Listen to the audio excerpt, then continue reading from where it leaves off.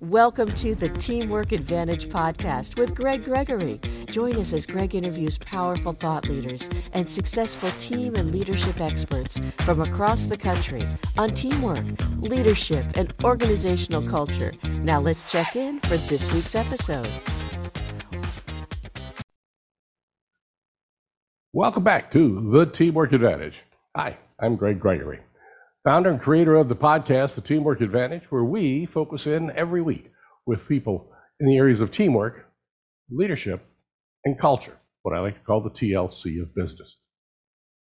I want to thank everybody. We're into our 7th season right now, and we've been downloaded in over 80 countries all over the world. We've had people picking up podcasts, getting feedback from literally around the world right now.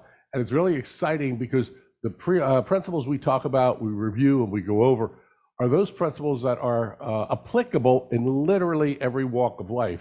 And today we're going to really focus in on you, the human, and how you fit into that teamwork, how you can be a better leader, and how that can affect the culture of any team you are on, whether it is your home team, your church or synagogue team, or, well, let's face it, we are here talking about a business podcast, so we'll go into that area a little bit.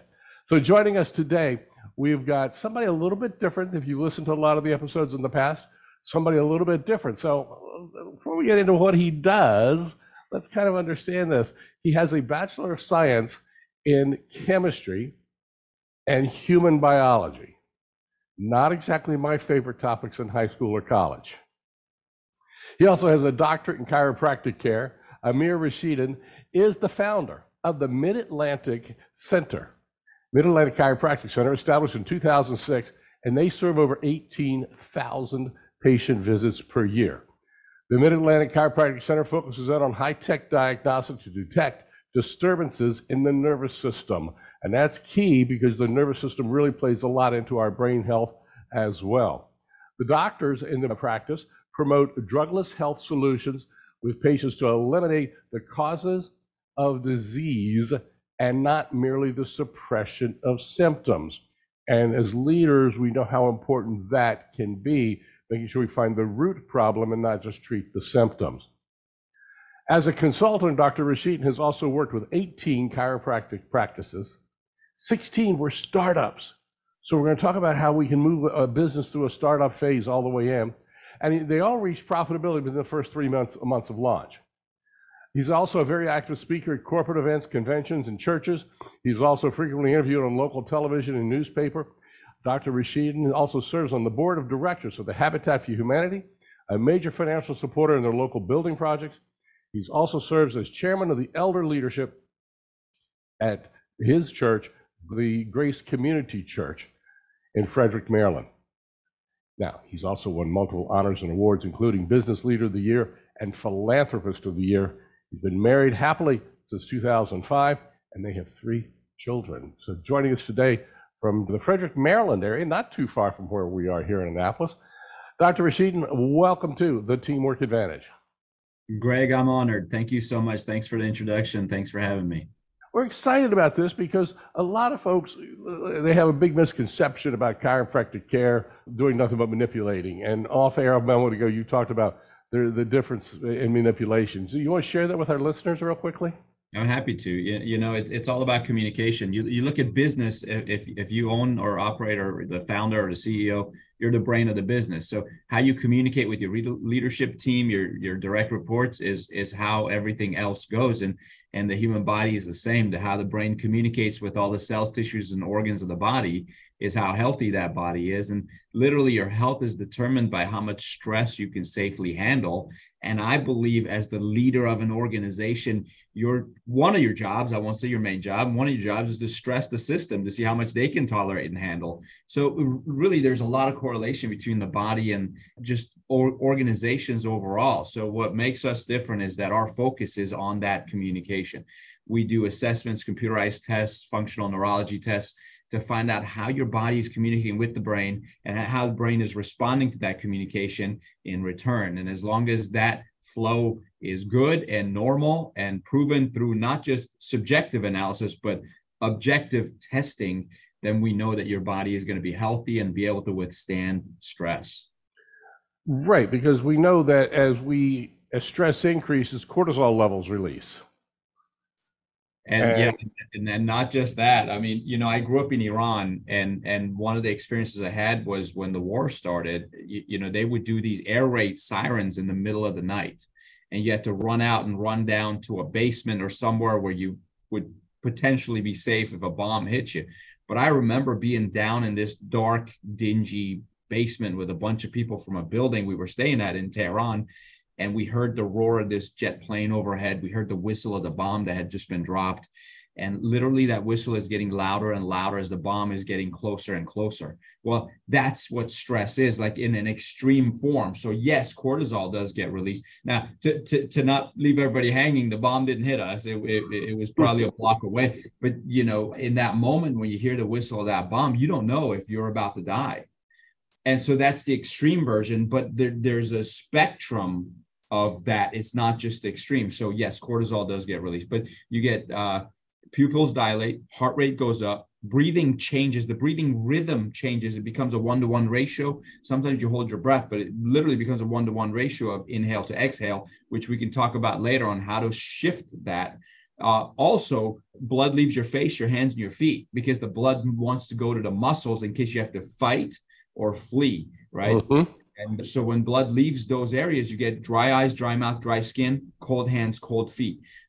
Also, 2 systems of your body stop working or slow down. One is digestion. The other is your immune system. And so in long-term stress, chronic stress, people who have to be bombed on every single night, their immune system tanks. And so does digestion. So to put it to real terms, let's say you're a business leader and you've got a lot of stress because you're responsible not just for you, for your employees, but you also want to feed your family, and you want to manage the economy and everything else that's going on.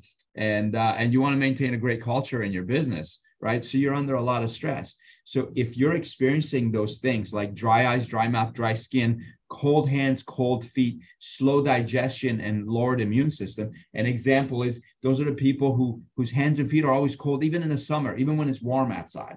Their hands and feet are always cold. They always have dry eyes, dry mouth, dry skin. They have high blood pressure, high cholesterol, and chronic constipation. Like they have a bowel movement every 2 to 3 days instead of every day, and they catch a cold in the summer, not when it's actually cold. Right. Those are the people that are my clients. Those are the people I can help, because how you see, businesses follow people. How you go is how the business goes. And you've got to be in control of That's impressive, recognizing that. How you go is how your business goes. How your business goes is how you go. So if stress is building in the business, that stress is going to roll over to you. And the same thing is if you're dealing with stress in your personal life, it's going to affect your business life as well. So let's take a step back here. Okay, Amir, let's take a step back. You grew up in Iran. Get me from the bomb shelters in Iran to Frederick, Maryland, and chiropractic care and teaching all these things that you teach. Yeah, in 2 minutes. You got 2 minutes. You got it. So, when I was born, Iran was a different country. I mean, people like Frank Sinatra and Elizabeth Taylor would go to Iran for vacations. It was what modern day Dubai is. Lots of money, lots of prosperity and wealth. Then there was the big revolution and everything changed. And then there was the war and the bombing started. One day I was 9 years old. My dad wanted to show me, before we left the country, my dad wanted to show me how some of the other people live. And we went to this village where there's no plumbing, no power lines. While we're in the village, a woman went into labor. She was in tremendous amount of pain, and there was no hospitals and no doctors in this village, just a midwife. This midwife took one look at her and said, "I'm sorry, I can't help you. There's nothing I can do. There's no heartbeat. The baby's not alive. And this lady is not going to make it." And she actually left. And the people who had gathered around one by one started to leave. Her husband was right next to her. He's in tears. She's in tears. And at the age of 9, I'm looking into the eyes of this young woman who was just told she's not going to live another few hours. And I started to have that panic attack where your chest feels tight, your heart's pounding. You're having trouble breathing. Tears are coming down my face. My dad saw me. He picked me up. He held me. He carried me out of there. He calmed me down. And then the two of us climbed down the mountain. We got in our car to drive home. On the drive home, I said, "Dad, I don't want to feel like that ever again." Like what? Helpless. Like there's nothing I can do to help. He said, what are you going to do about it? Which is a great question. Everybody should ask this. What are you going to do about it? Well, I said, I'll go be a surgeon. I'll be the best surgeon in the whole world. I'll carry my medical bag with me everywhere I go. And I'm just going to save lives so that doesn't happen in front of me ever again. Well, 10 years passed. I was 19. I was a student at George Washington University. And, I was on the path. I wanted to be that surgeon, that great surgeon to save lives. Well, I went home for Christmas break. Our home was now in Gaithersburg, Maryland. I walked in the house. My dad had this big, thick white neck brace on. You could tell he was under the influence of some serious painkillers. And he was limp and numb from the shoulders down. He couldn't lift his arms to even give me a hug to say hello. And we went on this journey of going doctor to doctor, trying to figure out what's wrong with Dad. Every doctor we went to said, this is beyond my scope. You're going to have to go to this other doctor. We ended up in a neurosurgeon's office. 3 separate neurosurgeons said Dad needed surgery. It was going to be an invasive surgery where they cut him open in the back, break and remove bones, take pressure off the spinal cord. They want to put rods and screws into his neck. They said, you'll never be able to turn your head again. It's going to fuse. You may not regain function of your hands, but we're hoping you have less pain. There's a good chance you're going to die under the knife because this is invasive surgery. Now, Dad was 70 years old at the time, and everybody listening knows there's such a thing as a young 70 and an old 70. Absolutely. 70 is not 70 for everybody, but he was the old 70, so there was a lot of risk. And so we got in a taxi to go home after the neurosurgeon's visit. The taxi driver looked at my dad and I I'm sitting there. I looked at Dad. He's cringing. He's in pain. Every bump that taxi was hitting was sending lightning bolts of pain through his body. And I started to get that same emotion when I watched the woman die in her husband's arms in that village. I'm watching my own dad suffer, and it looks like he may not make it. And I got all those same feelings back. Well, this taxi driver looked at my dad and I in the state we were in. He said, hey, sir, I noticed you're in a lot of pain. And I know you asked me to take you home, but there's a chiropractor right down the street. And I don't know what he does, but I've heard he helps people like you. Would you like me to take you there?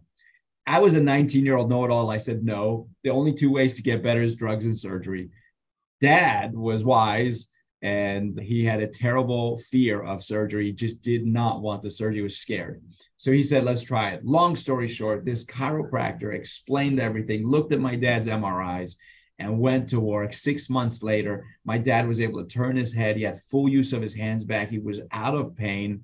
And he lived another 18 years. Dad lived to be 88. At 88, he was younger than when he was 70 because he'd wake up, work out, go visit his friends. His friends are in nursing homes, but not him, living a great life.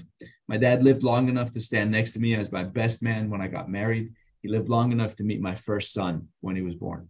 So that was my journey. I decided I'm going to be a chiropractor because I'd much rather not cut people open. I'd much rather prevent surgery. And then into chiropractic, became a chiropractor. And now we are just living a dream life. It's been incredible.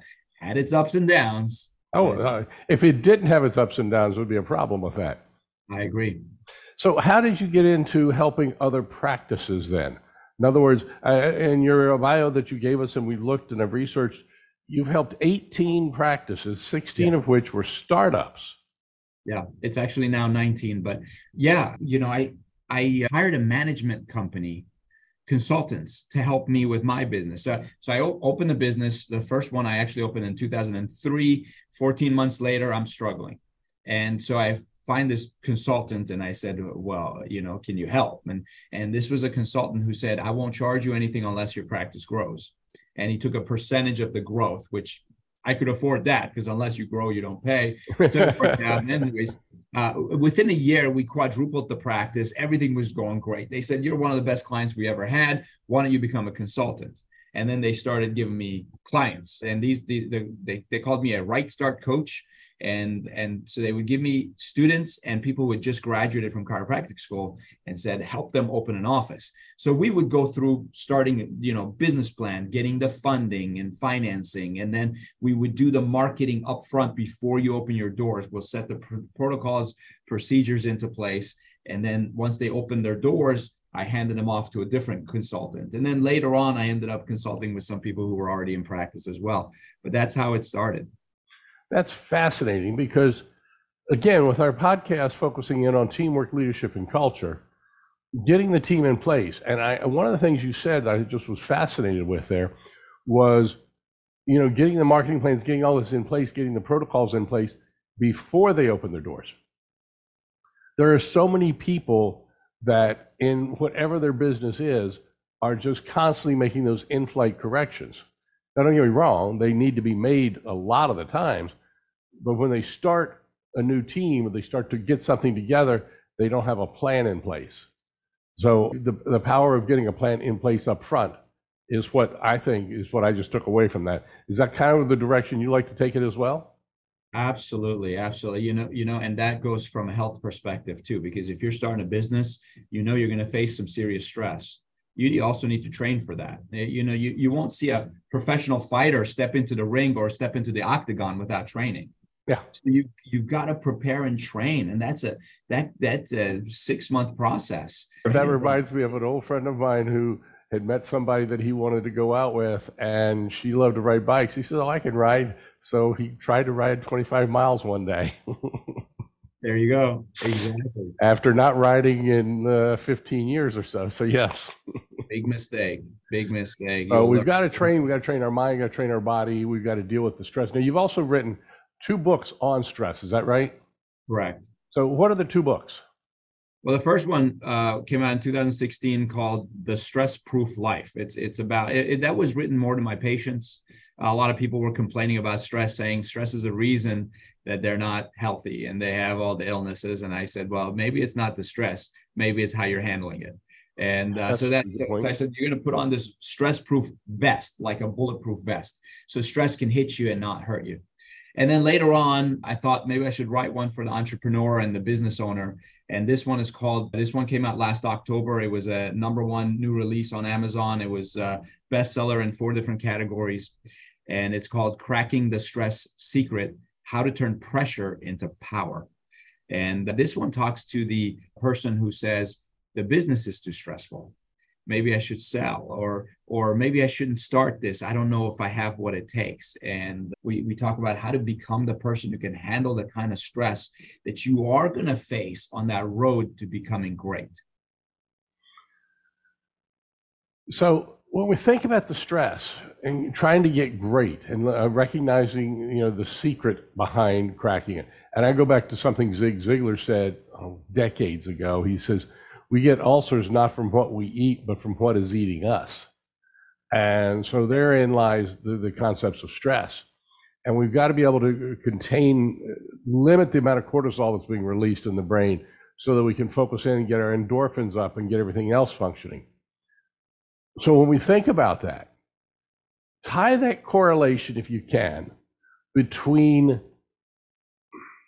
stress in the human body and how that then transfers to what we're doing at work. Now, this could be an entrepreneur, this could be a manager of a call center, this could be a frontline worker somewhere. How is stress affecting us in a work life? Okay. First off, I want to say we have to define stress, because everybody has different image of what stress is. Everyone has different thoughts about what stress is. And everyone thinks, stress, I had a fight with my spouse, I'm really stressed out, or my employees aren't pulling their weight, so I'm really stressed out, or I do all the work, they make all the money, I'm so stressed out, financial issues, all that stuff. But stress is this one thing, it's force. Stress is a force that causes change in your life. The change can be positive or negative, but it's just a force. And so what's important is the response to that stress, because exercise is stress. If I go to the gym and gradually and progressively add weight to the bar and lift more weight each time I go little by little, the result is going to be increase in strength, increase in size, increase in endurance, increase in stamina. I'm going to become a better person. Now, if I add too much weight too soon and the bar falls on me, now I'm injured. Or if I tear a muscle or a ligament or tendon, now I'm injured. So that stress was too much for me. So you have to progressively increase stress. Or you go to business, starting out, I didn't have any employees. Then a month into it, I had 1 employee and the stress was enormous. Now we get up to 15 employees and it literally isn't that bad when 1 was a lot, because I have changed and I can handle that stress better. So it's a bell curve. Okay. So when it comes to human body also, under low stress, your body becomes weaker and weaker. Because imagine if I go to the gym and I only lift weights half of what I can potentially lift, I'm not going to grow. I'm not going to get any stronger. If every time I go to the gym, I lift less weight than I did the day before, I'm not going to get any stronger. I will literally get weaker and weaker, and it'll get to a point where the weight I could lift before, I can't lift anymore. Well, leading an organization is exactly the same. You're a leader, you have followers, you have employees, you have team members. We call them team members. We're all a team. And so your job is to stress them. Now that sounds bad, but it's not, because when your employees have low stress, it's actually a bell curve. And so imagine this bell curve. On this side, there's low stress. Those people get bored and they eventually leave, and they're not going to be satisfied with their job. On the far side, high stress, those people get burnt out.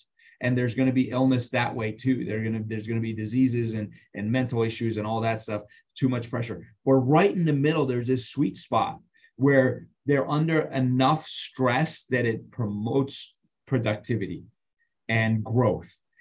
Growth happens when you stress the system. You have to push it and pull it and stress it to see if it responds properly. Same with the body. So every organization is like that. So how does stress relate to from health to work environment? I think it's that you cannot have too little stress. You cannot have too much stress.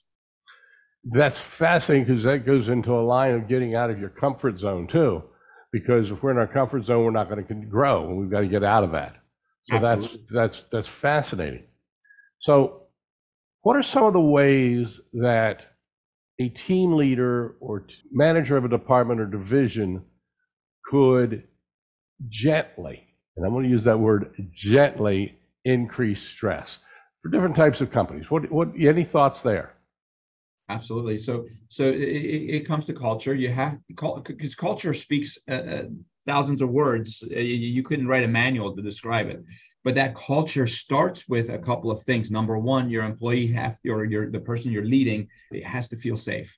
So you have to create that safety is they're safe to express themselves. They're safe to come to you about their issues and so on. So once they feel safe, the other thing is you have to have this greater vision. This is bigger than us. We're going somewhere big. What is that vision? You have to constantly create, clarify, and sell that vision to the people that are following you as a leader. So the vision is powerful. And then you have to also be serving the greater good. What are we doing? Why are we doing this? So in my business, it's very easy. We want to make the community healthier by reducing the need for drugs and surgery. That's the greater good. So are you serving that greater good? And once you have that in place, that's your culture. Then you can stress them to say, listen, where are we going? They go, oh, we're going to open 1,000 offices. Good. Why are we doing that? Because we want to make this community healthier. Okay, great. So is it worth putting a little extra effort? Can you stay an extra hour and help me with this? Now because you've got the why behind that. And then the values. What are our values? You have to define your core values, because again, if you live by those values, then you don't need the big giant 1,000-page manual of if this, then this. Someone says this, respond this way, go here, go there. The values, keep it simple. So our core values at our business is simplicity. Everything has to be simple. Complexity slows us down. Simplicity, sincerity. If you recommend something to patients, be sincere about it. It has to be best for them. And excellence. Excellence is doing your best in the amount of time you have with the resources you have. Did you do your best? Yeah, if I had more time, I would have done a better job. Oh, I understand that. With the time you had, did you Guilty. do your Absolutely. And then our last one is work joyfully, serve lovingly. And these are biblical principles. You have to maintain a joyful attitude all the time. You feel better, you'll do better, and serve lovingly. If you go that extra mile, you're going to get back tenfold. That's a fact. It's a principle it's a law of the universe. Lastly, I want to tell you, a lot of people think morale drives productivity. And I found it's the other way around. I believe productivity feeds morale. So you look at someone, you're like, their morale is down. Let's say one of my staff members, my team members, they seem kind of down. Well, I'm just going to come up next to them and say, show me your objectives for today. They go, okay, all right. Hey, have you called these people yet? Let's call them together. Get on the phone. Let's go. And they'll be like, okay, they call the first person and the second person. They go, okay, now let's work on our stats and let's do this. And then they start going. All of a sudden, I see them start to cheer up and feel better because they're being productive and getting things done. So literally, you have to understand productivity is what drives morale. Now, morale can, in the long run, defeat productivity, but you got to increase productivity to increase morale. You said something a moment ago, which ties right into that, I believe, when you're talking about the morale. Several weeks ago on our podcast, we had Vice Admiral Sean Buck, United States Naval Academy Superintendent. And Admiral Buck talked specifically about the younger generations today and the fact that what they want to know is why. Okay, and I believe that Simon Sinek has talked about that. I've been talking about the why for years. And then what happens is when you create the why, people will develop the will. When they develop the will, they'll figure out the skill. So then he starts to drive, and then that morale gets stronger, then the skill gets stronger, and they start to drive each other all the way up. There's absolutely no doubt. So I think that's powerful the way you put that. And I'm going to encourage folks to back this audio up. If you're listening to this on audio on Spotify or whatever, back this up about 4 minutes right now and listen to this segment 2 or 3 times, because that was just powerful with what he talked about, all the way from the aspect of understanding create, clarify, and sell. I mean, I've got to go back and listen to that myself as we go on, because that's just absolutely brilliant thought processes there that tie in the mind to your body, your mind and your body into your team, whether you're a team member or a team leader. So let's talk about why some people handle stress one way. It can be the same thing coming down the pike. 2 employees, they get the same thing, and they go in completely diverse directions. Why is that? Well, it goes back to a little bit on the definition of stress. So I've studied people who are ultra successful and ultra healthy. And at one point when we were, I remember working really, really hard, sometimes we're putting in 24-hour days, no rest, no sleep. And my father asked me, why do you work so hard? Aren't you worried about affecting your health? And I said, yes, I'm a chiropractor. I understand health and I don't want to sacrifice my health. But let me turn that around and ask you a question. What use is great health if it comes at the expense of my goals, my hopes, my dreams, my aspirations?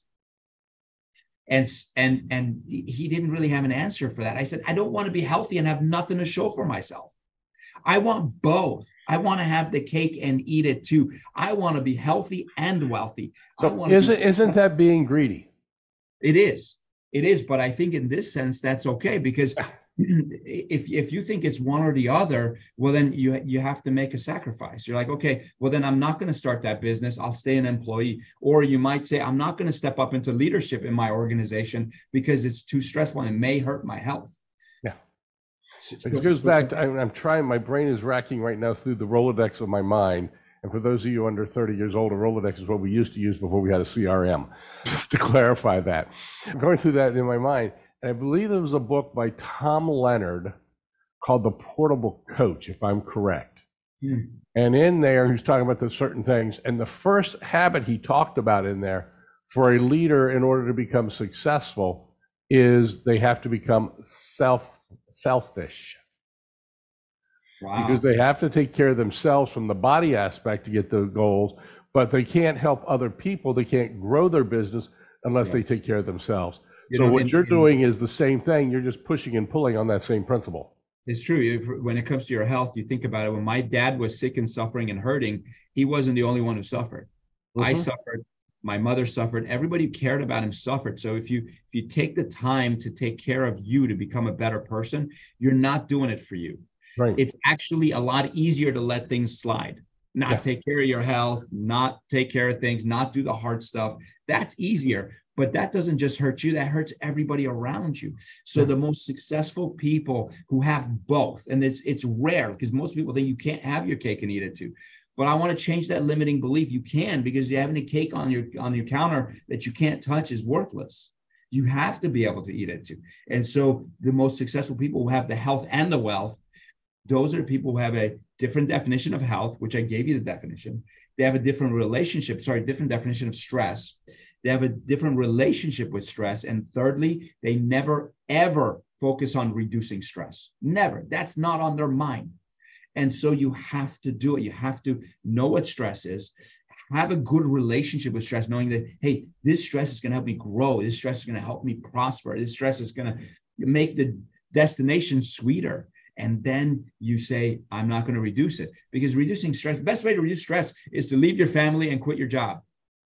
And now you have no stress. And you can be a leader. Hang on, you have no stress for the moment because you're about to build more stress in a whole different direction. Exactly. In the long run, there's no benefit to reducing stress. Yeah. So, and it's just managing the stress. And that's something that we've talked about for years in different aspects of things. And different people handle it different ways. If you were to give somebody 3 steps, 5 steps, things that they can do while driving to work. I mean, let's face it. We've all had the idiot cut us off on the drive to work. Or somebody does something and they give us the single finger salute. All those things. And by the time you get to work, you're talking about this person, how they did this and they were an idiot. Well, you just absorbed all that stress and it's bottled up inside you when that other person has gone down the road. They don't even know who you are. Yeah. And so in that case, they probably managed the stress better than you did. Yeah. So if you could tell somebody some things to do you have any steps on how, when something comes at us that we're not prepared for, are there a couple of tips that you've got for us there? So when someone cuts me off in traffic and it really bothers me, the first thing I say is, you're not going to make me fat and stupid. Because that in that moment, the chemical changes that take place in your body will make you retain body fat, increase body fat, and it shuts off the neocortex where you do all the high level processing and you become a primitive brain. And so I always say, hey, this guy's not going to make me fat and stupid. And so I'll intentionally put a smile on my face and go, great, have a nice day. I'm going to have a nice day too. And move on. But it's because I know the consequence. I know instantly when I get upset what happens in my body. I go, well, this is going to hurt me. It's going to hurt my family. It's going to hurt everything. It's probably reducing my lifespan. I'm not going to let you do that to me.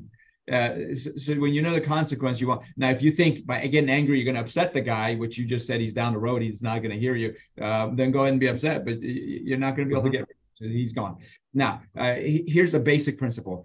Stress comes at you in 3 dimensions. Life has 3 dimensions. I'm going to leave the spiritual side out of it. We're just going to look at physiology. Those 3 dimensions are physical, chemical, and psycho-emotional.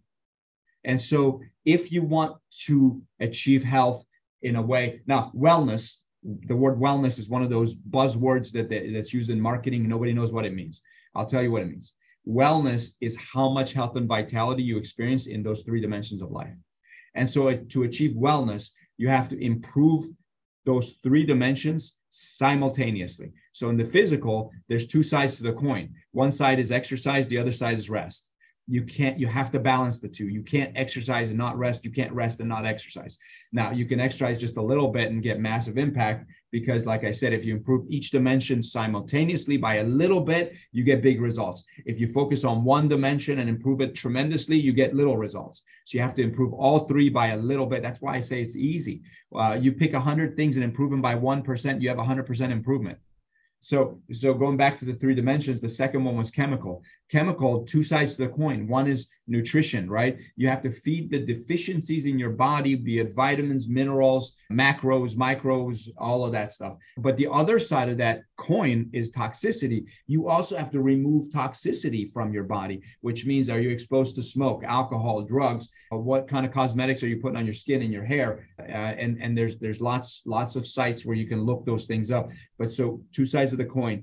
Defeat the deficiency, remove toxicity. The third dimension is psycho-emotional. So what are you feeding your brain with? Are you putting good things into your brain? Do your visualizations and affirmations on a regular basis. Take a 60-second vacation once a day and go somewhere fun and come back.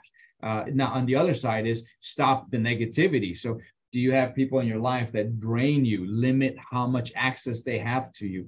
Do you watch the news in the morning or in the evening? When you watch the news, your cortisol level goes up because typically news that sells is bad news. And so if you watch it in the morning, you already have high cortisol. Cortisol is highest in the morning, lowest at night when you're going to sleep. So if you watch the news late at night, your cortisol level jumps, you're not going to get good sleep. So those are the three dimensions you have to improve simultaneously, not steps. So one is make sure you sleep deep. How you sleep is more important than how much you sleep. So as a leader, as a business owner, I sleep 6 hours a night, and I'm lucky to get that. But I make sure I go deep enough that I get the recovery that my body needs. How you eat is more important than what you eat. So many people are worried about what they're eating. You could be in your car in rush hour traffic, late to work, and stressed because you've got a big meeting coming up, and maybe even you're on the phone with a business associate and you're eating while you're driving. Now that food, let's say, is the most nutritious food you've ever eaten, and whatever your definition of healthy food is. But because your body is not in a state to receive that food, you will not get the benefit from it. That food literally will sit in your stomach and ferment. By the time it gets into your intestines, it's poison. It's not good food. Sometimes it'll regurge back up 90 minutes later, and you get that heartburn.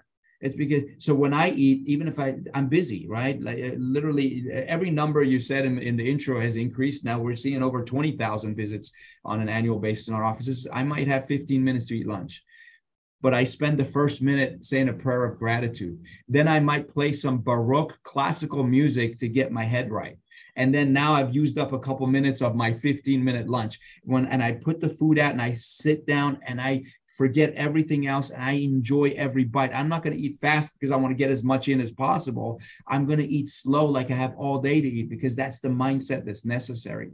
This is why the French are immune to heart disease and obesity, because they spend a lot of time eating while we rush through our meals. So if my 15 minutes is up and I have to go back to work, I'll pack it up, put it away, because I know what I ate is going to be absolute perfect nutrition in my body. So how you sleep and how you eat are powerful. Those are just incredible things we start to bring into play, from the physical, the chemical, the psycho-emotional, all of that. And again, I want to encourage folks, because Dr. Rashidian, we could talk for the next hour on this. There's no doubt about it.